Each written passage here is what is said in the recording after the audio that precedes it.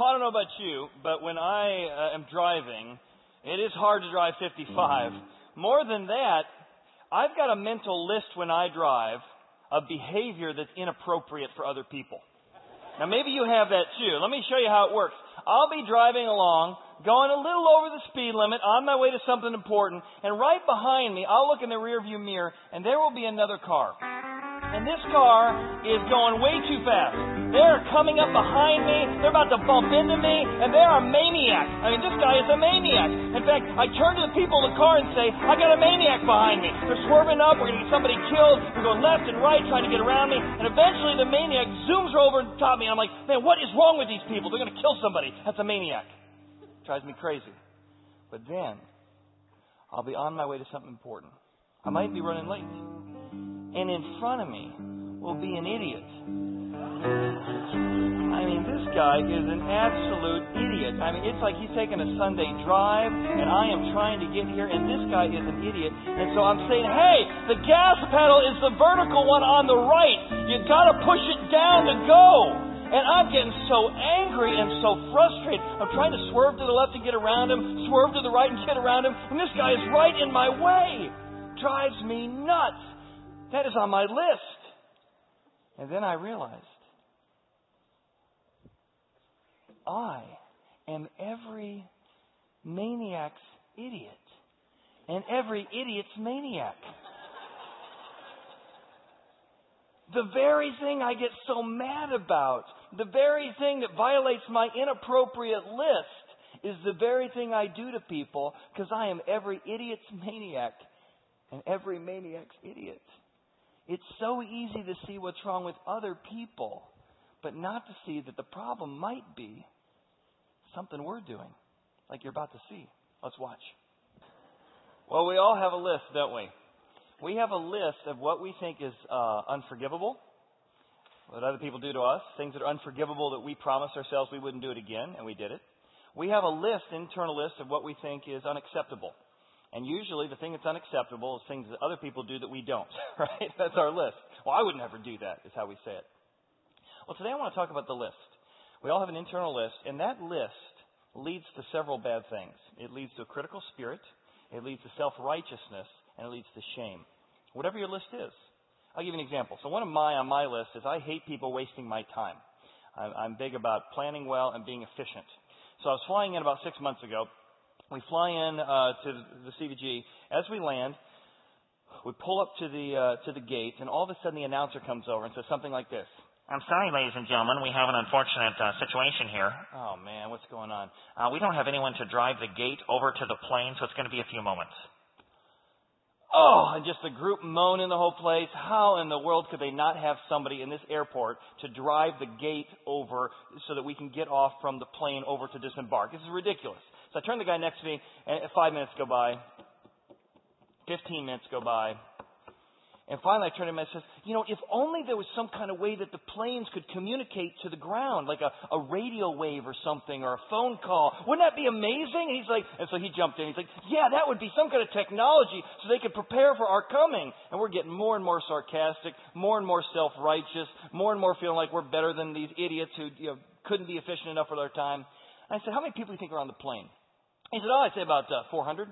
I said, all right, what do you think the average annual or hourly rate is? And so we were calculating the hourly rate, and I pulled out my calculator, and we're calculating the number of people times the average annual rate or hourly rate. And we're like, these people have now got us stuck on this airport for 30 minutes, and that has cost the GDP of America $20,000. And finally let us out. So our list of being inefficient just created a lot of fun, actually, but a real sense of self-righteousness and moral superiority. Other times, for example, Matt Goodpastor, who was here 4 or 5 weeks ago, who's an atheist sharing his story, as we've been emailing back and forth about his objections, he shared one that I hear a lot. And that is, I cannot believe in a message or a Bible or a story, whatever you want to call it, that says that I can live a good moral life and that some deathbed criminal on his deathbed can pray and ask Jesus into their heart and they get into heaven and I don't. Now maybe you've wondered about that or sensed that. And what I said to Matt as we were emailing back and forth, I said, well, I think at the issue is you've got a list. And the list in your head is that you're much better than those people, those criminals, those bad folks. And so you feel like you're morally superior to them. He says, no, I don't. I said, well, maybe you do, because you think it's unfair. Somehow you're more forgivable than those people who do those things. And so we've been dialoguing on that. For others of us, there's some list of something that is inappropriate or something that is unforgivable. For some of us, we've heard about it in church even. And then we've done some of those things that we heard were shameful or unforgivable, and we wonder if God could ever forgive us again. We wonder if we could ever be acceptable again. And it fills us with guilt and shame, and we don't know how to untangle ourselves from that. So we're going to look at 3 hurdles today, and we're going to tackle some very difficult ones. The first one is, how about suicide? Is suicide an unforgivable act? Is that on the list of things God can't accept and won't forgive? How about the second one, like I just mentioned? If a criminal can have a deathbed conversion and get into heaven, why is it fair for us moral people? Thirdly, is there a list of better or worse infractions in the Bible? And by the way, whatever the list is, and I've never seen it, I've never done anything on the bad list, right? I've never met anyone who thinks they did anything on the bad list. In fact, I think if you even go to a prison and you'd say, wow, you killed somebody, that's bad. Oh, that's nothing. I know somebody who killed 5 people. There's just something in the human heart that pushes that. So the question is, if the list produces self-righteousness, it produces a critical spirit and shame, where did this list come from? That there are certain things that are more forgivable than others that we all have. You know, the History Channel recently did a little documentary on what we've come to hear and be known as the 7 deadly sins. Let's watch. The 7 deadly sins. They exist in each of us. And some say they affect our very souls. These are death-dealing sins. They will have a severely damaging effect on one's spiritual life. Lust, envy, gluttony, sloth, greed, anger, and pride. According to Christian theology, committing these deadly sins is as simple as thinking about them. Scripture says the wages of sin is death. Each of these sins has a secret history revealing how they came to be deadly. The 7 deadly sins have had an enormous impact on history, society, and our souls. You cannot transgress God's moral law without someone paying a terrible price.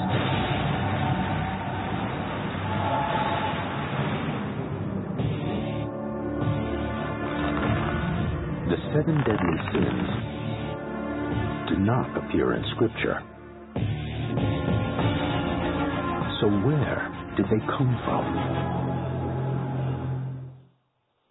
Now, did you hear what he said? He said it's fundamental to Christian theology, but they do not appear anywhere in the Scripture.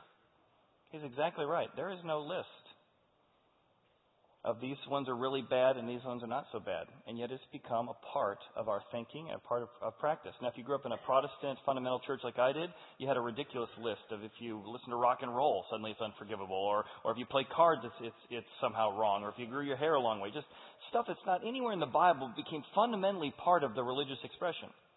And if you grew up in a Catholic church, there was clearly a list. In fact, these are called the difference between mortal sins or venial sins, venial being forgivable. That there are certain things that are forgivable and certain things that are not forgivable that are on the list. And this list actually didn't come out of the Bible. It came out of a monk who, I can't remember what century he was living, but this monk was living away from evil society, and he wrote down what he thought were the worst of the worst, and that became part of the theology in the list that many of us have been living under the guilt and shame of. And part of that list is, how do you know if you've done something on the unforgivable list? We got 3 questions you're supposed to ask. Number 1, is it serious? Well, who determines serious? Well, you'll murder serious, adultery serious, lusting in your heart? Not so much. Boys be boys. Not expressing concern to my son or being able to encourage them, not a big deal. Even though I've been living for 20 years with the hope and longing that my father would have one day said, I'm proud of you, I love you. Well, maybe it is serious, right? That doesn't help at all, does it? Number 2, is it reflected upon? Well, what does that do? If I know that if I reflect on it, that suddenly it counts on the unforgivable list, what do? I rationalize everything. Well, it was sort of instinct, So a lie came out.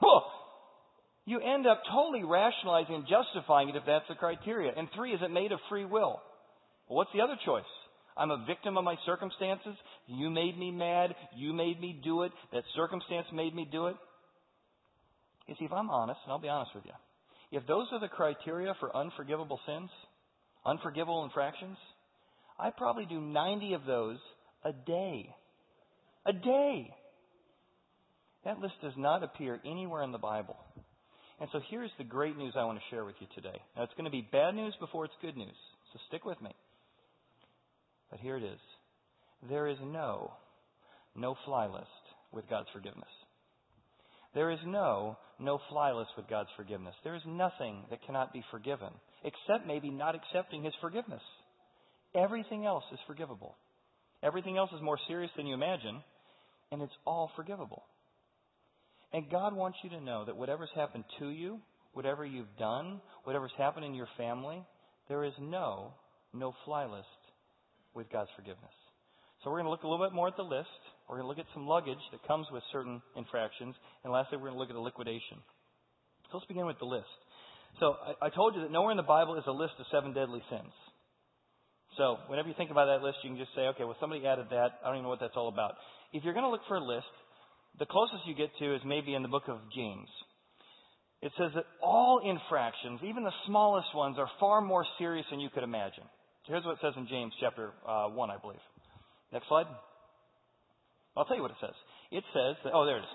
If you really fulfill the royal law according to the Scripture, so here's the standard. Love your neighbor as yourself. You do well. Now, I got to be honest. If you have never tried to keep the golden rule, everybody tells me they keep the golden rule. I'm like, really? Well, tell me how you did it, because I can't keep the golden rule for an hour. I don't give to other people the way I give to myself. I don't give other people the benefit of the doubt the way I give myself the benefit of the doubt. I don't serve other people the way I serve myself. I'm not kind to other people the way I'm kind to myself. That's the standard. And if instead of doing that, you show partiality, you treat your friends better than your enemies, that's on the list. Then you are convicted by the law as transgressors. And whoever stumbles, here it is, whoever shall keep the whole law, so you do everything right, and yet you stumble in one point, you're guilty of all. Well, that's depressing. 100% is the standard. So if you stumble in one area, you've stumbled in the whole thing. You know, so I don't believe that. I don't want to believe that. And here's what that does. It elevates all wrongdoing to the same level. It's all equally serious. Now, the benefit to that is everyone gets humble. Everyone gets humble. I'm no better than a prostitute. I'm no better than a criminal. I am humbled by that teaching. In a society that's filled with self-righteous people, both on the non-religious side and the religious side, the message of the Bible humbles you because all infractions are equally serious. And this makes sense. Think about Ebola coming out. If I just took one drop of Ebola and put it into a swimming pool, would you say, well, it's mostly clean? No, you'd say that one little thing was so serious it contaminated everything. In fact, in the book of Romans, we get actually a list. So if you want a list, here's a list. And just to show you that Paul's making a list to try and cover everything, look at all the extremes he gives you in this list to show you that everything is serious. The same list that has wickedness, covetousness, evil-mindedness, murder, also has disobeying your parents, being undiscerning, being unwise and naive is on the list, being untrustworthy is on the list, being unloving is on the list, being unforgiving is on the list, being unmerciful is on the list. To which maybe when I was reading this, at first you're like, well, I don't do that. I'm not evil-minded and I haven't murdered anybody. Then you get to the back part and you're like, oh. And by the way, if you're proud of yourself for keeping the list, pride is on the list, so you're all back off. In fact, a couple weeks ago, I was doing some experiments with the experiment we did a couple weeks ago where I shot the Alka-Seltzer stuff up in the air, and all of a sudden the fire alarms went off in our building. Whoop, whoop, whoop. And so we all make our way down the chapel out to the front door, and as I'm coming into the main atrium, all the staff is coming from the administrative side down the stairs, and as they come down, guess who they're pointing at? Me! Chad, you did this! What did you do in the chapel that caused this? And so we're waiting outside, and the police come in, they check it all out, and they determine that the fire alarms that were set off did not come from the chapel. They came from the administrative area. To which case I started pointing at them. See, the problem with the list is you're either accusing other people, criticizing other people, or criticizing yourself, or becoming self-righteous. So when Jesus shows up, he says all infractions are serious. In the book of Matthew, he's given a sermon called the Sermon on the Mount. And in this sermon, he actually likens murdering somebody in your heart. You can go to the next slide. Murdering somebody in your heart, he puts it at the same level as calling somebody a fool in your heart. How can that be? You've heard it says, you shall not murder, and whoever murders will be in danger of judgment. But I say to you, whoever says you fool will be in danger. Now see, that doesn't make murder less serious. It just means making a rash, contemptuous statement more serious. I told you it's bad news before it's good news, but the good news is coming. So if you are really wrestling with the real message of the Bible, you don't have a list of bad and worse. It's all serious.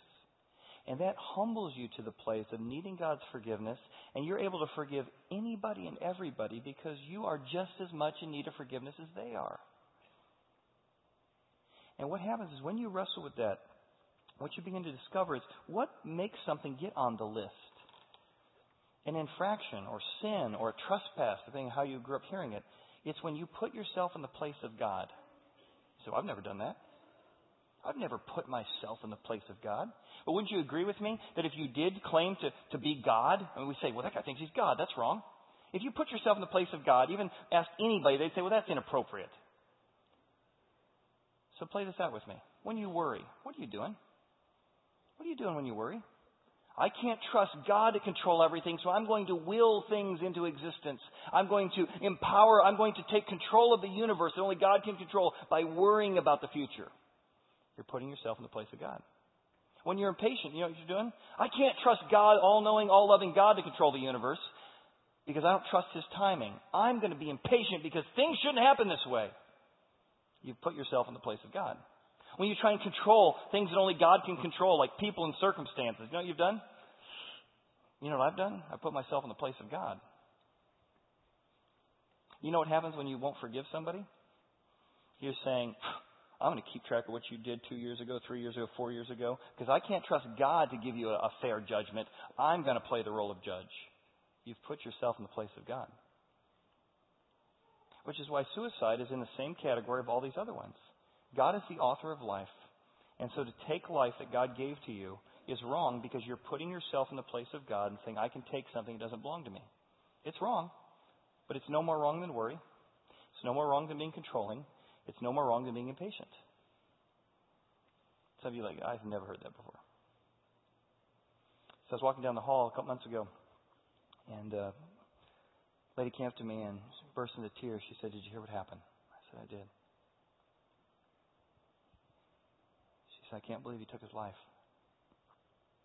I said, I know, I heard. And she looked up at me and she said, I guess what's worse is I know that they're in hell now. And I thought, here's somebody who's already got the mourning of losing somebody, the guilt of why didn't I know, why didn't I catch it, why didn't I say something sooner. And now on top of that has got this huge blanket of shame. Every family I've met who's had somebody in their family who's committed suicide has mourning, guilt, and shame. Don't tell anybody what happened, because it's the unforgivable one. I had a cousin who committed suicide just about 6 weeks ago. And as I shared with this friend, I said, of course it's forgivable. There's no category that suddenly that is somehow less forgivable than anything else. And I said, really? Really? So let me say to you, if you've never heard it before, whether it's a thought you've had in your mind or someone you know has had, suicide is forgivable. Worry is forgivable. Shame can be covered. And whatever it is you're wrestling with, whatever it is that you've had happen, the good news of the Bible is it's all serious, but it's all forgivable. So I'd like you to hear the story of someone who's been through that journey and has found the hope of the good news that God can meet her in the midst of her suicidal thoughts. Let's watch.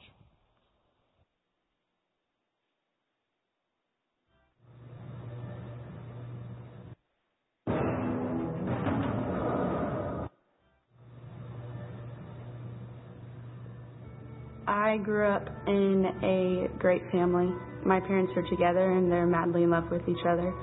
and my older brother and sister are awesome. I feel like everything changed in my life when I turned 6 years old. I was molested, and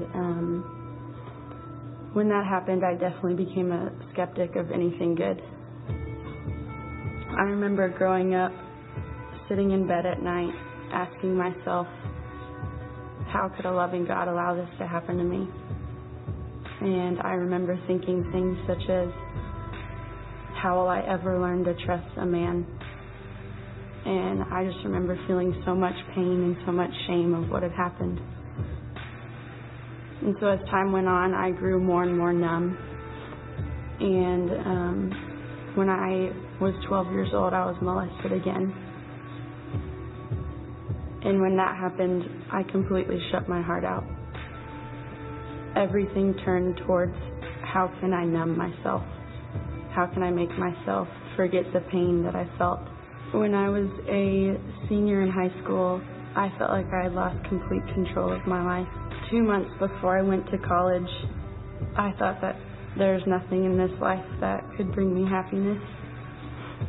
It was that night that one by one I took hundreds of pills, praying that the next day my pain would be over. The next morning, I woke up and there were no signs of an overdose. I just remember thinking, what did I not do right? So that morning I promised myself that I would try again and that I would take more than enough, knowing that I wouldn't make it through. That didn't happen. 2 weeks later, I went off to college at Dallas Baptist University, and I remember looking out at the hundreds of classmates worshiping, and I felt like a complete outcast.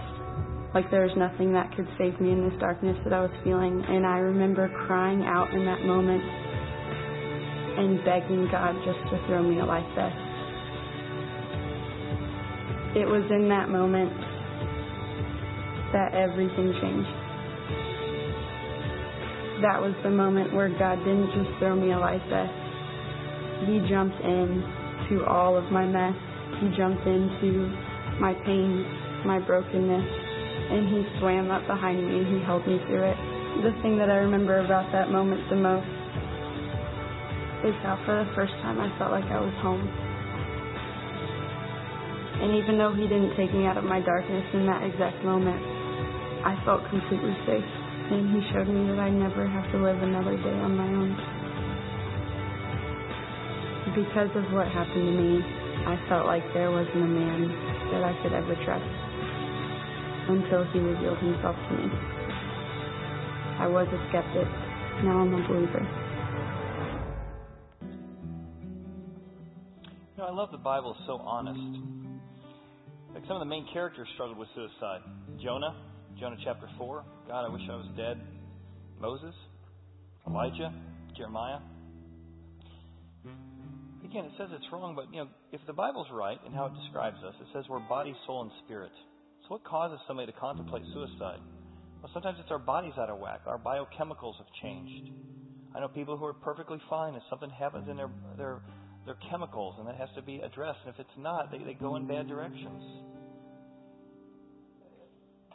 There's such shame attached to mental illness.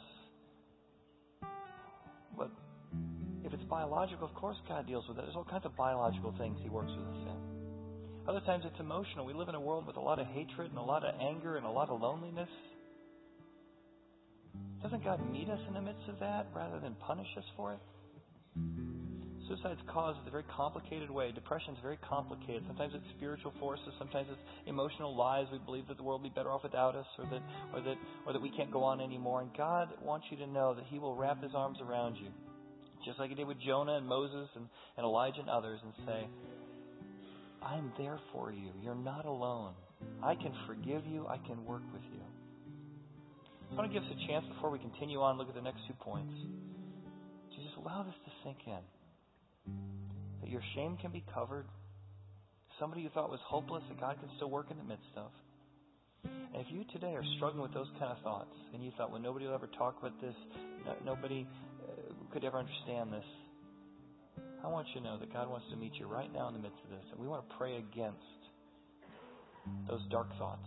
Let's pray together. Father, I ask for families who have had shame related to suicide in their life for generations, or certainly years, that right now you just open the doors and allow your grace and forgiveness to pour in, that you will bring hope into a situation that seemed hopeless.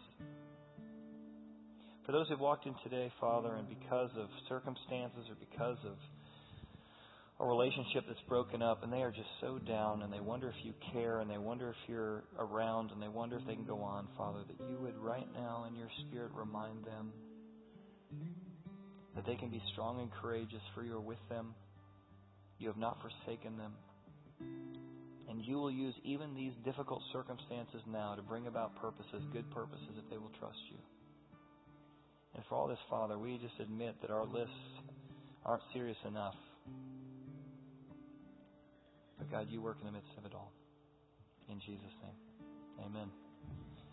Amen. Well, maybe as I shared that, some of you say, well, that's nice. That sounds like the kind of thing you should say to people who are struggling. But intellectually you say, but Chet, I still can't believe it. And I can't believe it because there is a huge difference between hating somebody in your heart and murdering somebody. And that's why I want to address that briefly, is that different infractions do carry different consequences, or different suitcases, you might think of it like. Certainly, there is a difference between if I hate somebody in my heart, though it's equally serious and that could grow into murder, it does carry a different circumstance or luggage than, say, actually destroying somebody and destroying somebody's family. So even when God set up a way of putting a judicial system in place in society, He said that different infractions carry different suitcases, and therefore they should be penalized differently. Because though I may lust after some woman in my heart, and it affects me, it doesn't necessarily tear apart a marriage like having an affair does. And so there is different luggage or consequences to yourself or to society by these different infractions, even though they're all equally serious. So, in the book of Leviticus, several other places, God set out a system of law in society that we've adopted into our American system. And that's the idea that there should be equal consequences to the equal infraction. Here's an example. God lays out some things that are wrong. Committing a trespass, lying to your neighbor, extorting one another, swearing falsely. Look what He says at the end. Because he has sinned is guilty, and he shall restore what he has stolen. In other words, if you steal something small, you need to restore the value of that it's small. If you steal or do damage that's large, you owe and restore the value based on the damage you did. He goes on in the next verse and he says this. Not only do you need to restore the damages, but then you need to pay a penalty on top of that is 1/5 more. So in other words, there's restoration and there's a penalty. Now this became a powerful principle, unheard of in that day. Because who determines the consequence of the judicial system? The criminal. If the criminal does something small, they need to restore something small and pay a 20% penalty in damages. This kept people from exploiting one another with ridiculous lawsuits. But it also said, I owe back, I wanted to get $100 richer by stealing from you. I'm now $100 poorer because I owe you $100 plus $20 in damages. And this became a way in which there could be in society a way to have fairness instituted by a judicial system, yet at the same time, a humility of all things are bad.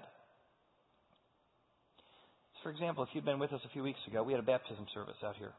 And you would have heard folks in our baptism service, and some would say, I have been self-righteous. I have thought I didn't need God because I was basically a good person. And well, I finally come to realize that, man, I don't even live up to my own standards. And you would think, well, small suitcase. You'd have heard somebody else in our pool talk about how they were into prostitution for many years. And the damage and the shame that came from that. And they were so thrilled to be in our pool that day that they could be washed of their shame and covered of what they'd done wrong. You'd have heard somebody else talk about suicide and a drug addiction that had gone on for a long time and almost tore apart his marriage, and how it was a friend and a pastor came alongside him and helped him in the midst of that. And yet, you know what you would have noticed if you were at a baptism service? It didn't matter what size the suitcase was. Nobody in the water felt better than anyone else. We were all equally in need of forgiveness. Now, did some of us have consequences that we're going to have to work through that are a little bigger than others? Sure.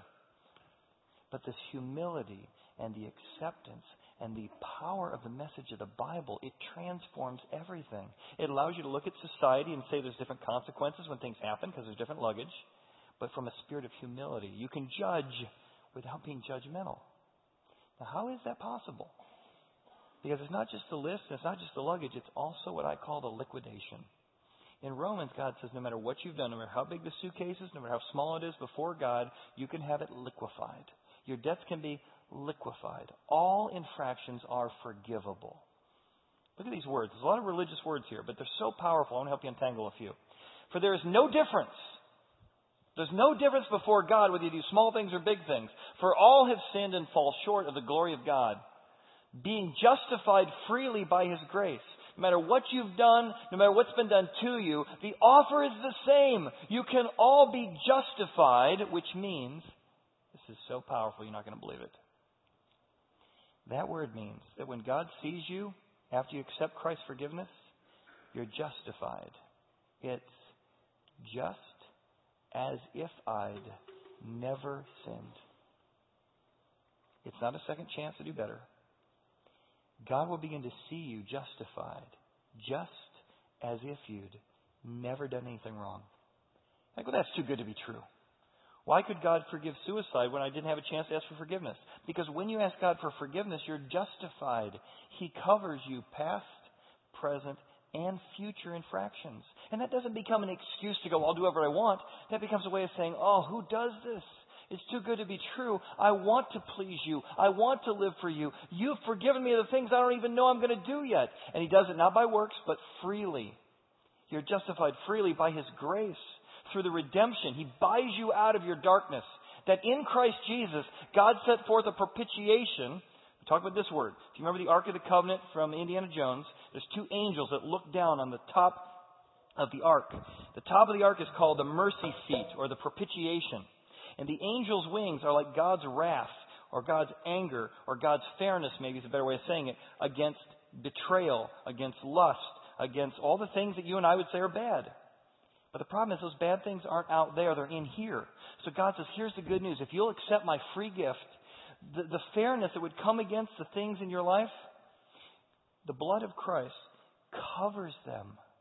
And now the fairness of God is absorbed by Jesus as our propitiation, as our mercy seat. We don't get what we deserve. Instead, we freely get justification.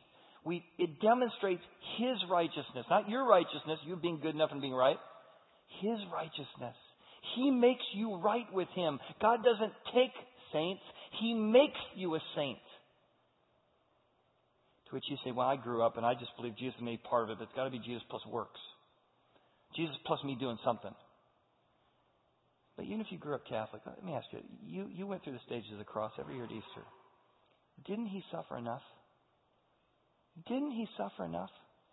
What else will you add to His suffering that will make Him suddenly qualified to give you peace with God? Do you see how sort of silly that idea is? I mean, it comes from a good place in your heart. That you think that whatever Jesus did, whatever His crucifixion was, whatever the nailing was, whatever the, my God, why have you forsaken me? You're saying, if He's not enough, that somehow you are qualified to add something to make what He did for you better. Does that make any sense? What could you or I add? In fact, He goes on to say this in the next verse. If it is by works, you and I are going to start boasting about it. Because I'm better than somebody else, because I was Jesus plus I worked harder than you did. It leads back to the same list of self-criticalness. Because in His forbearance or patience, God passed over our infractions that were previously committed to demonstrate at the present time His righteousness, not yours, that He might be just, He's the standard, and the justifier. He makes you right if you put your belief or trust in Jesus. Where is boasting? How are you going to boast? In fact, if you meet somebody who's religious and self-righteous, you can just say they have no idea what the Bible teaches. They have not let the Bible humble them. The Bible humbles you farther than you'd ever imagine, and then exalts you higher than your good works could even imagine or believe. He finishes this verse by saying, is it by the law of works? No! But by the law of faith. And look at this. For those He justified, whom He justified, He also glorified. Now look at the verb tense. He doesn't say who He's going to justify when you're dead or when you get to heaven. It says, right now when you accept Christ, you are past tense for God justified. In other words, in God's mind, when you accept Him as your forgiver, at that moment, you are fully justified in the past tense for God. More than that, in God's mind, you're also glorified. That's like getting to heaven. In God's mind, the idea that you're promised heaven is past tense. You don't have to wonder if you're going to heaven. You have to wish you've done enough to get to heaven. You can know for sure in God's mind, of course it's all covered, past, present, future. You're already glorified in my mind. And now that you know that, let's get on with living life together. With no more guilt and no more shame. This is the main message of the Bible. It's that all infractions are serious. Certainly different infractions carry different consequences, different luggage, but they're all can be liquefied. And that evil in the world isn't out there. That evil in the world is what gets poured in us. We have lust and covetousness and pain. We have that in our life. And we can try and mix it up and stir it up and try and do good things and help old ladies across the street and give money to charities. And guess what? Didn't do much. It just mixed it up. In fact, every time I get a chance to do something good, I usually have it tinged with selfishness and I do something bad along with it. So God says, stop all that. That's not going to work. I am the just and the justifier. Ask me to be your forgiver and leader. Ask me into your life. When you pour me into your life, I'll tell you what happens. I will come in and I will cleanse you and I will wash you and I will make you clean. And as my Spirit comes into you, I will begin to wash away all of the undoing. And you will say, I want to please Him because He's cleansed me. Because I'm righteousness. Not based on what I've done, but based on what He's done. Everything changes. Don't you want that? Wouldn't it be great to know in your heart that your shame is covered, that your guilt is cleansed? And even more so, the problem of evil Drew addressed last week. What if you knew for sure that one day the problem of evil would be dealt with? That God would come into this world with its brokenness and its tornadoes and its hurricanes. And God would say, when you pour me into that, there will come a day when I return to earth and I will fix all that is broken in the world. Is it frustrating to live now when it's not? Yes. But you have the promise that there's a not yet. I can cleanse you now that you're justified. And I will one day glorify and fix everything. This, my friends, is the main message of the Bible. Is suicide unforgivable? Of course not. Is it okay for somebody who's a criminal to be forgiven and not me? Well, it is if everything's equally serious. Is there a list in the Bible of unforgivable infractions? No, but there's a pretty long list that says that we all fall short and can find forgiveness in God. So I'm going to invite the band to come up and do this last song. And I want you to, in whatever way you can, say, God, this is too good to be true. By the way, that's when you know you're hearing the main message of the Bible, because it's called good news. You'll say, that is too good to be true. Then you're just starting to taste of what the Bible's really talking about. And this next song may be for you. If you want every infraction you've ever committed and ever will commit to be cleansed, you're basically saying to God, God, cover me. Cover me. And He will. You know, for many of us, we've been covered with a big blanket of guilt for years. We've been covered with a big blanket of shame for years. Today might be the day you say, I want to be covered with joy, with peace, and with forgiveness. And you can do that just simply by saying to God in your own heart, God, I'm going to believe that there is no fly list with you. I'm going to put down the scorecard that makes me feel better than other people because of the list. I'm going to put down the scorecard that makes me shame myself because of the list. And I'm going to let you exalt me. I want to give you a chance to do that even now as we close today. Just close your eyes with me and just maybe you want to say to God, God, I want that to be true. Or maybe you're ready for another step. God, I believe that to be true. Cover me. Forgive me. Come live in me. Free me from fear. The fear of doing enough. The fear of not knowing. God, humble me. And God, exalt me because of your work. And we ask this in Jesus' name. Amen. Amen. Well, thank you for being here today as we tackled a very difficult topic. We have one more week in hurdles. Next week, Senator Green is with us from Tennessee. He was the last person to interview Saddam Hussein. He was actually the one who watched over him the night we captured him. He is a hospital administrator. He has also been in the armed forces, obviously where he got with Saddam Hussein. And he's going to talk about his journey as a professional into the questions of whether science proves God. So you don't want to miss this. Invite your friends next week. It's going to be a great service. Thanks for being here. We'd love to say hi to you. Third door on the left. If you came prepared to give, there's some boxes out there. Thanks again.